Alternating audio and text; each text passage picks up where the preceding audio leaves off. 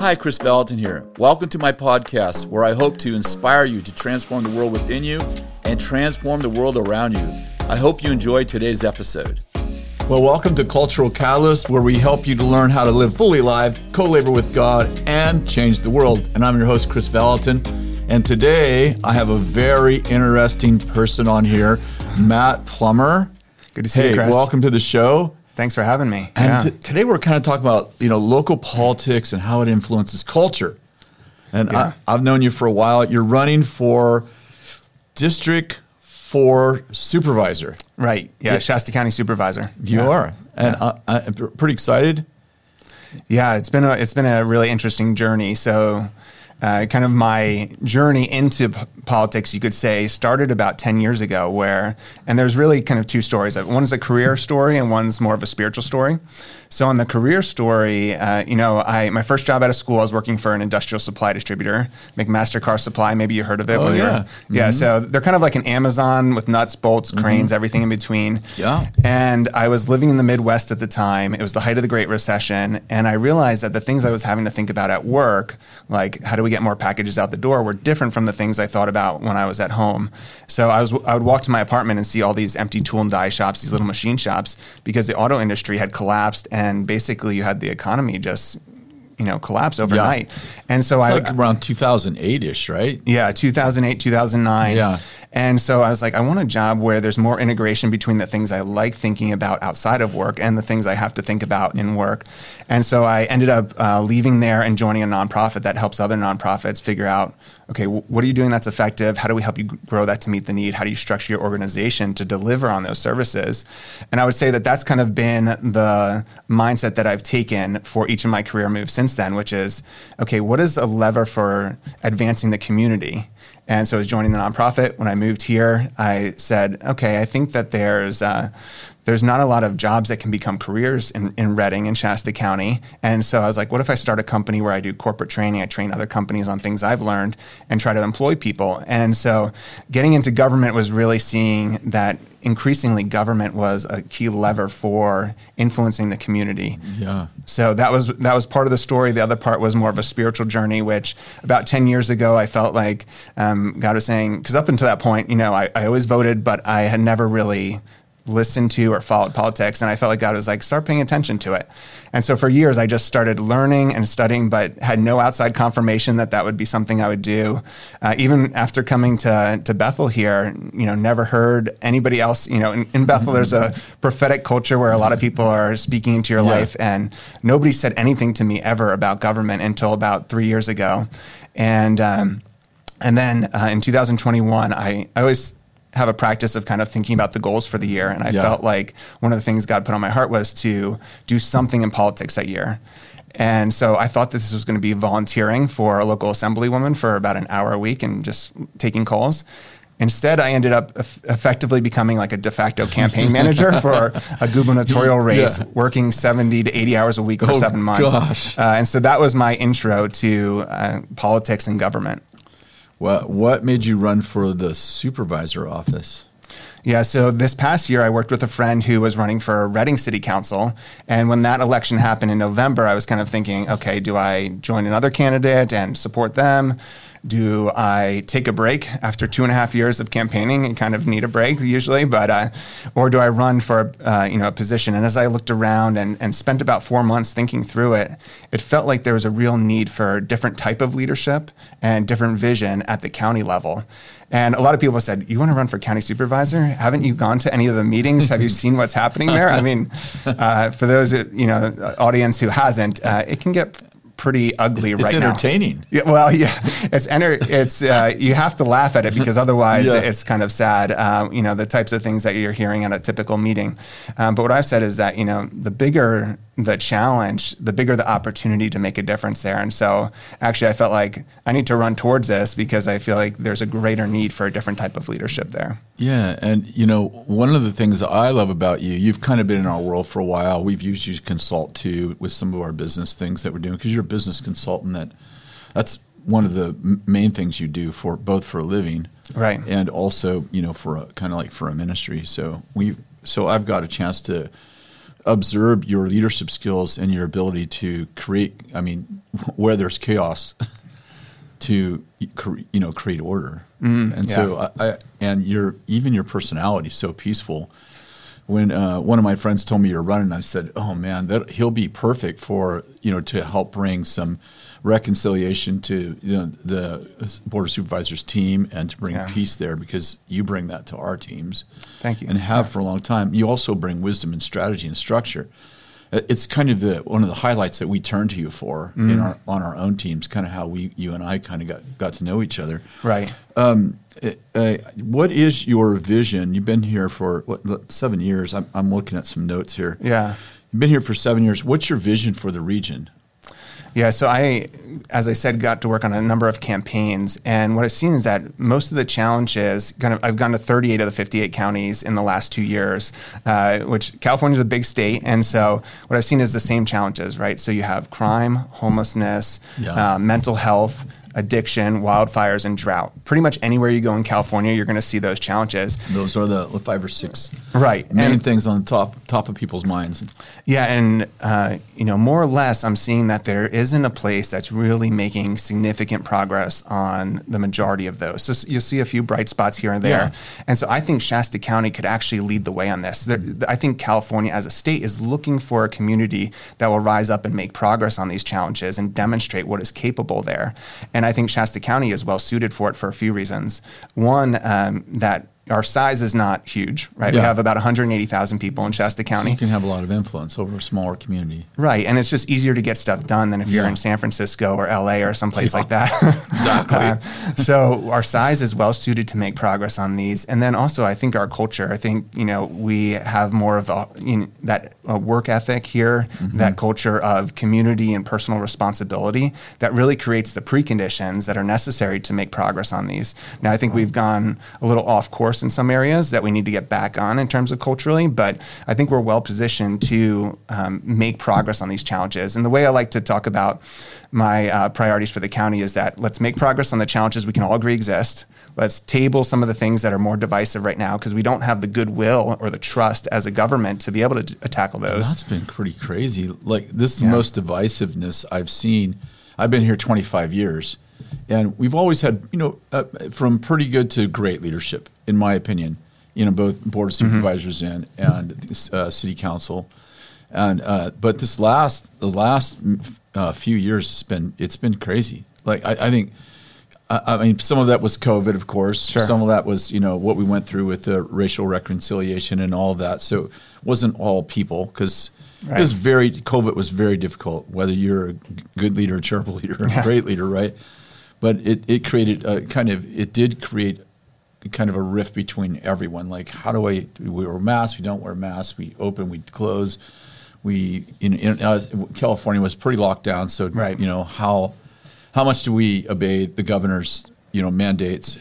All of that was very tough, whether you were, in my opinion, whether you were a really good leader or whether you're a poor leader. But it feels like we're still having a lot of that tension right now. Right, and so I studied mechanical engineering in school, and one of the laws that you learn is that for every action, there's an equal and opposite reaction. Yeah. And so what we've seen is we'll see one group act out in a certain way. Yeah. And then what inevitably happens is that somebody on the other side kind of reacts in that same way. Yeah. But they think they're justified and they think that their ends justify the means. Yeah. But the reality is the how matters. And this is how I've been trying to approach the campaign, is that it doesn't, you might have the right ideology, the right beliefs, but if you approach that in the wrong way in a process and you use the same tools that others have used to get to where they want to go, then you actually undermine the value of the end game that you're going after. And I think that's what we're seeing. People are taking shortcuts to try to get to the ends that they think are really important. Yeah. And they could be really important, but in that process, they actually undermine and erode the social fabric that's necessary for our community to address these hard challenges. Yeah, I agree with you. And I think in communication skills, if I put you on the defense, we're no longer talking about whatever the issue you and I disagree about, right? Because now you're defending yourself, right, instead of thinking through the issue that I maybe brought to you. And it feels like that. It feels like, you offended me or you attacked me, in your presentation of what you think I should change, right? Maybe we, don't agree on what color the wall ought to be, but I attack your character. Mm-hmm. And now you're defending yourself instead of we're talking about the issue at hand. And I agree. That's the reciprocal nature of, a gentle answer turns away wrath. Right. Yeah, and I mean, that happens pretty much every week, and I'm sure you get it too. But for example, somebody sent me an email, and they said, they're basically like, I'm not supporting you. You're part of the Bethel cult and too close to those liberal pedophiles. And I was like, okay, that's a nice email to get, and liberal pedophiles. Yeah, exactly. And and what's the immediate response when you receive an email like that, right? Exactly. It kind of stirs you up internally. But, I thought about it for a while. And I think to your point, you have to be unoffendable. You can't allow that to offend you. And I had heard of this person before, hadn't met them personally. But I ended up, taking some time. And then I responded. I said, I've actually been to one of the meetings that you hosted. Appreciate what you're doing in the community. And I've heard that you actually rescued this girl out of trafficking in the past. Appreciate your courage. Would love to hear what you think about what the key needs are in the community. And, didn't hear any response back and might never hear a response. But I think those are the situations where we have an opportunity to shift the culture or to reinforce the destructive culture that exists. Another example of that, I sent a weekly email out and I try to dive into the issues, and I wrote one about homelessness a while back. Yeah. And somebody writes me an email and says, you're missing some of these key points about how homelessness really works. I have a child who's been homeless. Like, you need to understand these things. It was kind of an angry email. Yeah. And I said, I would love to hear your perspective and hear your story, because I think that would help inform it. And they went from being hostile and angry to opening up and sharing this really vulnerable story that I think was, really insightful and really connected to the heart of the challenges there. And so I think there's such an opportunity to respond in a different way, to allow us to still debate. What I like to say is we can debate ideas and actions, but not insult people. And because, like you said, that allows us to get to better solutions. I teach companies critical thinking. And the key principle of that is that you need to invite opposing viewpoints and then wrestle with them. So we can't be a culture where we're not allowed to disagree, because that actually doesn't create good ideas or good relationship. But we also can't be a place where we're just insulting each other. Yeah, that's really good. And probably you learned something from that gal who totally. actually has firsthand knowledge of a son who's currently homeless. Yeah. And it helps you to be a better leader, right? Absolutely. Because when you decide to not be offended and you go, well, this person's carrying passion for a purpose. Yeah. And they've mistaken where I'm at, but doesn't mean they don't have a really good point that you can learn from, right? Yeah. And so when you take the time to say, hey, explain to me how your son's doing and what do you think could, you're in that situation where your son's homeless. Yeah. How would you love to see government respond to your son's situation, right? And all of a sudden you have firsthand knowledge of something that maybe you don't know anybody personally or nobody in your family's homeless. Yeah. Yeah. And what I've said as one of the core values of the campaign is that I will talk to anybody. And I've had people reach out and said, I've heard that you've said that you'll talk to anyone. And that's why I'm reaching out to you, even though I've heard the rest of the county disagrees with this and I haven't been able to talk to other representatives from the county. I've heard that you've said that. And so people are looking for a listening ear, especially in government. They want people who will actually hear them, listen to them, validate their opinion, and speak honestly back. I mean, what we see is two extremes, right? We see a group of people who will not listen. And then we see another group that will, in politics, who will just tell you what you want to hear. And even if they disagree with it, and then what they do is they go and act differently. And then you're like, wait, you said this, but now you're acting differently. Right. Breaks trust. And so we need to be able to listen and then honestly tell people, I disagree with you on that. And, we can agree to disagree on this. We're on the homeless subject, so let me just ask the question, because this is my question. It wasn't on any of these notes, but the continuum of care that the Board of Supervisors decided not to fund this continuum of care, and then the City Council picked it up. This is all like part of how we take care of the homeless in our community. What do you think about that move, and why did that happen? And what did you think about the city picking it up when was originally a whole county thing. It actually is a whole county thing. My understanding, you can correct me, that the city's actually funding and leading, right? Is that true? Why don't you explain what that is? Sure, yeah. So the Continuum of Care is basically a collaborative entity that is connected to federal funding for homelessness through HUD, the Housing and Urban Development Department.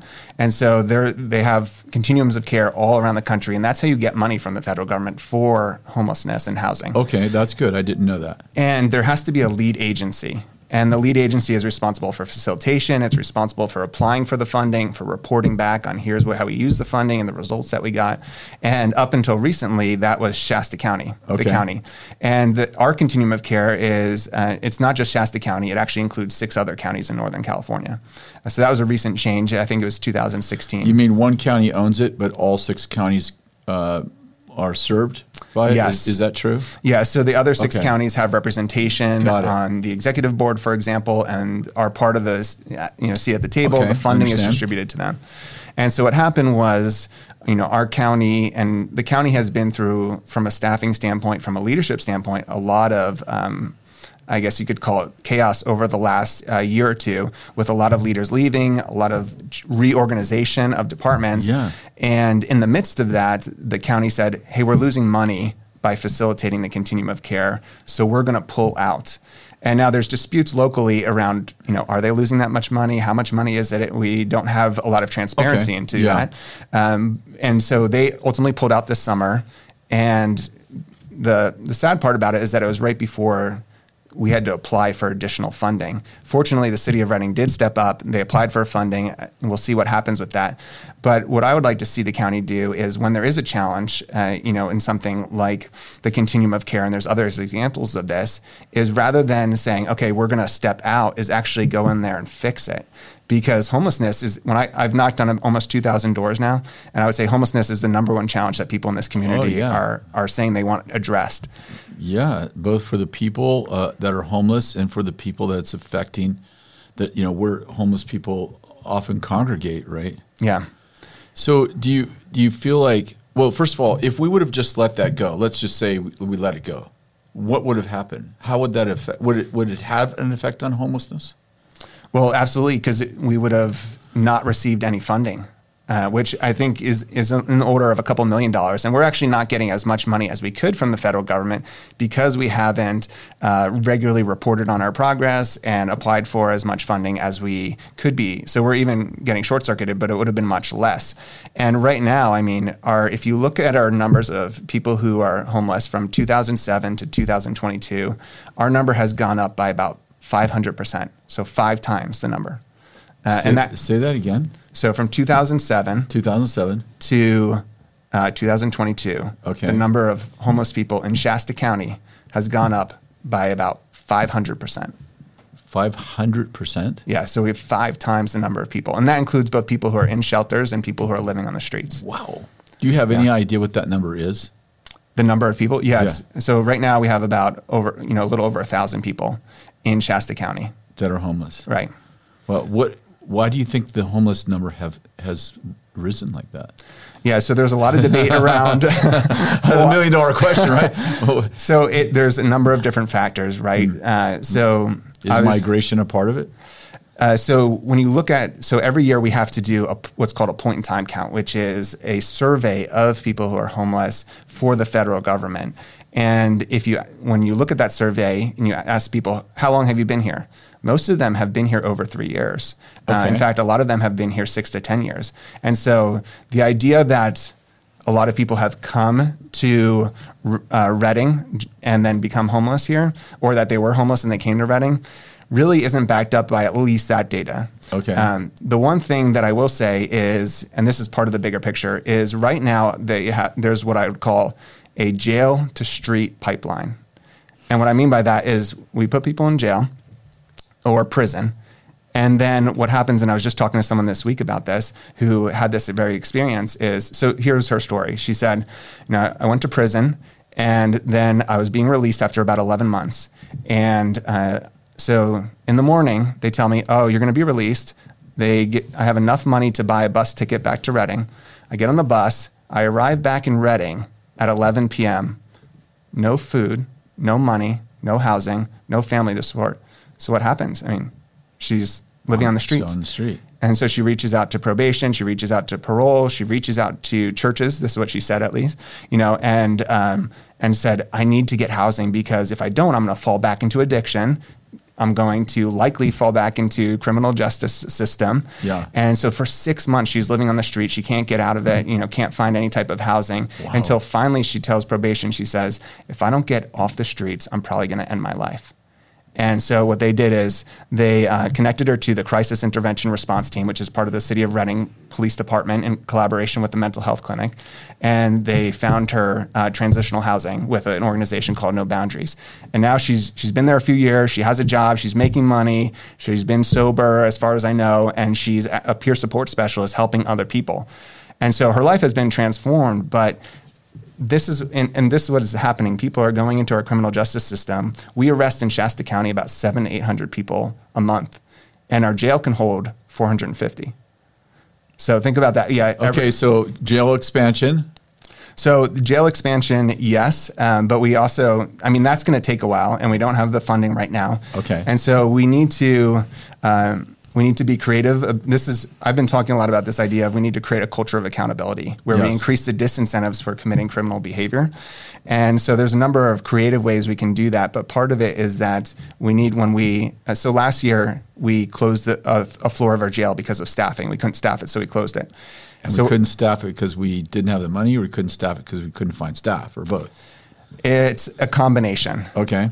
But here's what's really interesting. So if you look at 2021 to 2022, our homelessness numbers increased by about 200 people from one year to the next. Okay. And then if you look at the survey data, what's really interesting is that the number of people who are homeless who had a felony conviction went up by about 100. So essentially what that suggests is that half of the increase in homelessness was attributed to people with a felony conviction. So I was asking myself, well, what happened in 2022 that could lead this? We closed the floor of the jail, which holds about 130, 140 people. And they end up on the street. So I asked our sheriff, I said, what happens when you release someone from jail? And they said, honestly, we're so overwhelmed with so many, people being arrested that when somebody's released, we're just happy that we have another space. And so we just let them go. And so imagine that you're in jail for months or years, and now all of a sudden you're released. Like, how are you going to find housing? How are you going to get a job?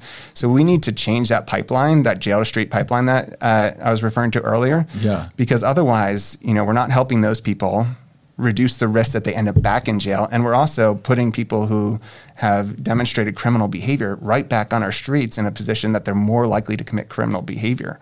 What do you think about the whole culture of restorative justice? And how do you think that plays into this? I think that we don't want to be a community that always builds bigger jails. Yeah. And so we want to be rehabilitating people. And I think restorative justice at its best does that. And that, there's an organization, Hope City, that... It's at least one big tool, right? Right. Absolutely. Because we need to be restoring relationship and helping people get past those wounds or whatever was causing them to commit criminal behavior. Wow, that's amazing. You have a passion and a vision for local government. Why should the average person get involved? Now, I know why you should be involved. Yeah. I've known you for a long time. You got a brilliant mind. You got great leadership ability. You have a passion for politics, as you've just pointed out. But average Joe maybe has a brilliant mind for art, or music, or maybe for engineering. But why should anyone be involved, and why should any citizen even care about politics? Yeah, it's a good question. And so I've been knocking on doors, as I said, right? And I ask people two questions. I knock on the door and I say, hi, I'm Matt Plummer. I'm running for county supervisor. Is there anything you'd like to see the county focus on? And is there any way the county could better serve you? And, I'd say probably about a third of people are like, I don't really pay attention to politics. Okay. And sometimes I just say, okay, that's fine, But other times I actually push back a little bit and I say, you don't have to pay attention to politics, but do you drive on the roads? Do you have a business or work in a business? Do you care about whether, people are living on the streets? Do you worry about going into the Target parking lot at 9 o'clock at night? Yeah. And so, Yep. and then they're like, oh yeah. And then they start rattling off ideas. we have a lens of like, this is what politics is. But government actually is kind of it can be an invisible force that influences how so many different things happen in our community. And so everybody is being affected by government, but they don't always associate that with government. And so anything that you're doing is probably influenced, particularly in California, where government has really stretched its tentacles into everything. So you're being influenced by government. You just might not realize it. And so you want to influence that which is influencing you. And so that's why I would argue that everybody should be involved to some extent.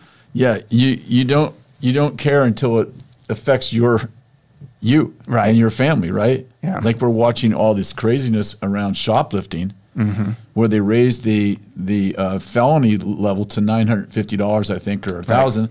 And all of a sudden, what happens is, I mean, we're just seeing video after video of stores just being wiped out. Yeah. And then and literally chain stores leaving our markets, right? Right. Not so much Shasta County yet, but we're seeing them leave the California market. And so that's just one example. People pushing back to our government and saying, wait a second, this is not right. Yeah. Can change, make a huge change, right? Absolutely. And also if average Joe doesn't get involved in at least voting and understand the issues, then the activists control the issues, which are often polarized positions. Yeah, the vocal minority, certainly. And I, working on a number of campaigns, one of the biggest mistakes I've learned and learned the hard way is that when you're on campaigns, you're going to events, you're you're doing these different campaign-related activities, and it's often the same 100 to 200 people who come to those things. Yeah. And so you're always hearing what they're saying, and you think, okay, this is what's really happening. That's what people are concerned about. Right. Yeah. But if you get out into the everyday person who's just trying to live their life and get by and, make it, then, it really changes the perspective. And so I think it's important, and this is what I've said. I said, if I do win the election, I'm going to continue knocking on doors, because I think government should not make it hard so that, you have to take a day off work to come to a board of supervisor meeting and voice your opinion. Government should be going to you and figuring out, what do you think? How can we serve you? Because ultimately, I think government's intended to be a customer service oriented entity. You mean government by the people for the people? I mean, is that still around somewhere? Is that written anywhere in our? Yeah, absolutely. And this is something that I've been saying, is that the contract between people and government has been broken. I don't know. Have you heard the song "Richmond, North of Richmond"? No. Oh, yeah, you should listen to it. So this guy who goes by the name Oliver Anthony, lives in Virginia, has a big bushy red beard, posted this video of himself singing this song called Richmond, North of Richmond. So Richmond, North of Richmond was Washington, D.C., and basically overnight became a sensation. I mean, hundreds of millions of views on YouTube and hundreds of thousands of comments all over the world, people commenting. Basically, the song is about the idea that the everyday person is struggling to get by, that the dollar, buys less, that they're drinking their sorrows away, and that the government's controlling people. And, the response to it has been crazy, and it's indicative of the fact that really people pay taxes, and they, the way it's intended to work is, okay, we're going to give the government some of our money, and we expect to receive a benefit in return for that. Yeah. But what we've seen is that we don't feel like we're getting the benefit, commensurate with how much we're paying. So the amount that we're paying keeps going up, and the benefit keeps getting less and less. And that's why I'm saying that the contract between people and government is broken. And if you look at, so Pew does, and they've been doing this for years, they ask people, how much do you trust the government to always, or at least sometimes, act in the best interests? And if you go back to the 1960s, around 1965, it was around 80% of people said, yes, we do. We trust them most of the time or always to do that. You know what it is today? What? 20%. So it went from 80% to 20% over the last several decades. And so we don't trust government to actually deliver a benefit for what we're paying them. Wow. And that needs to change. We need to be able to trust that, okay, I'm going to pay money into this and pay taxes into here, and I'm going to get something for that.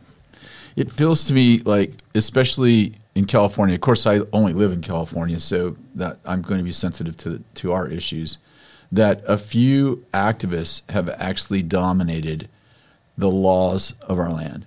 and they are being served well, and it feels like the silent majority who cares a lot, but maybe doesn't actually know how to affect government. Yeah, and I mean, if you look at how do you win elections, you need three things, right? You need money, endorsements, and votes.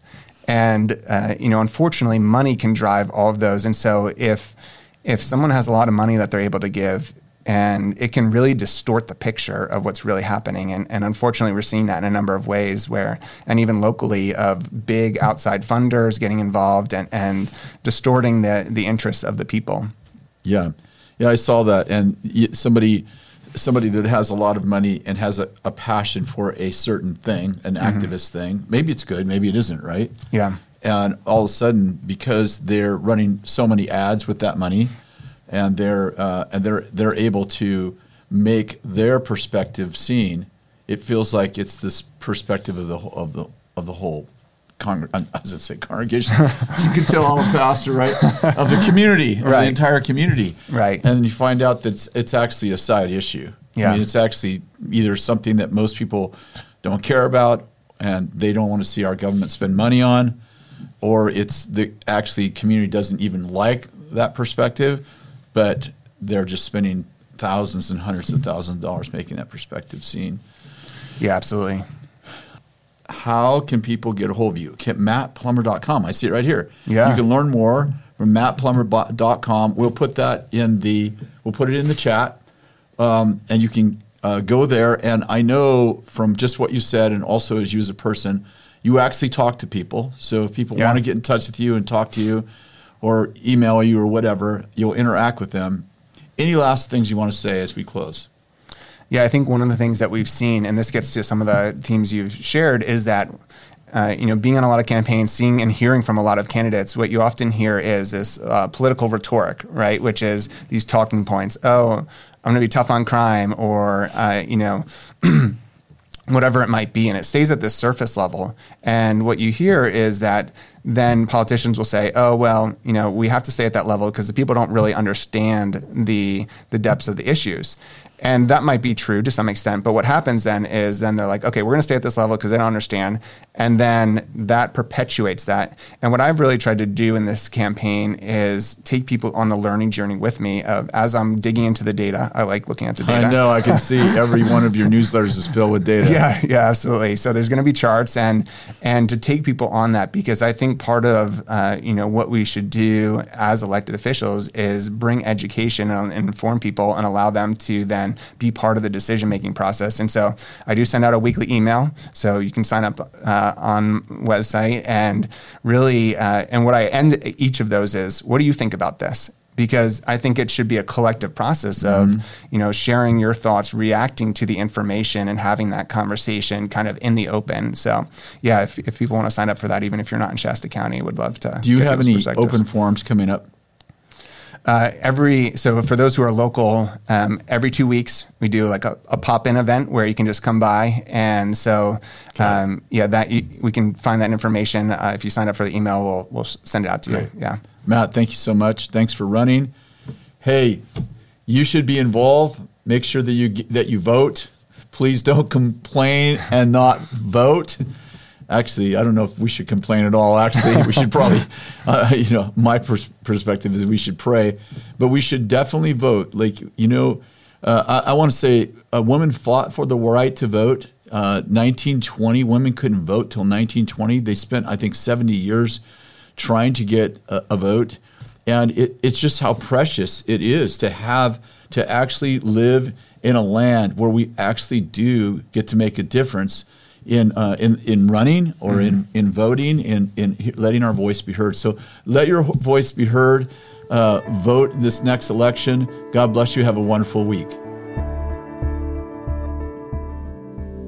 Thank you so much for listening to my podcast. To stay connected, you can sign up for my weekly newsletter at chrisvallotton.com/subscribe. God bless you.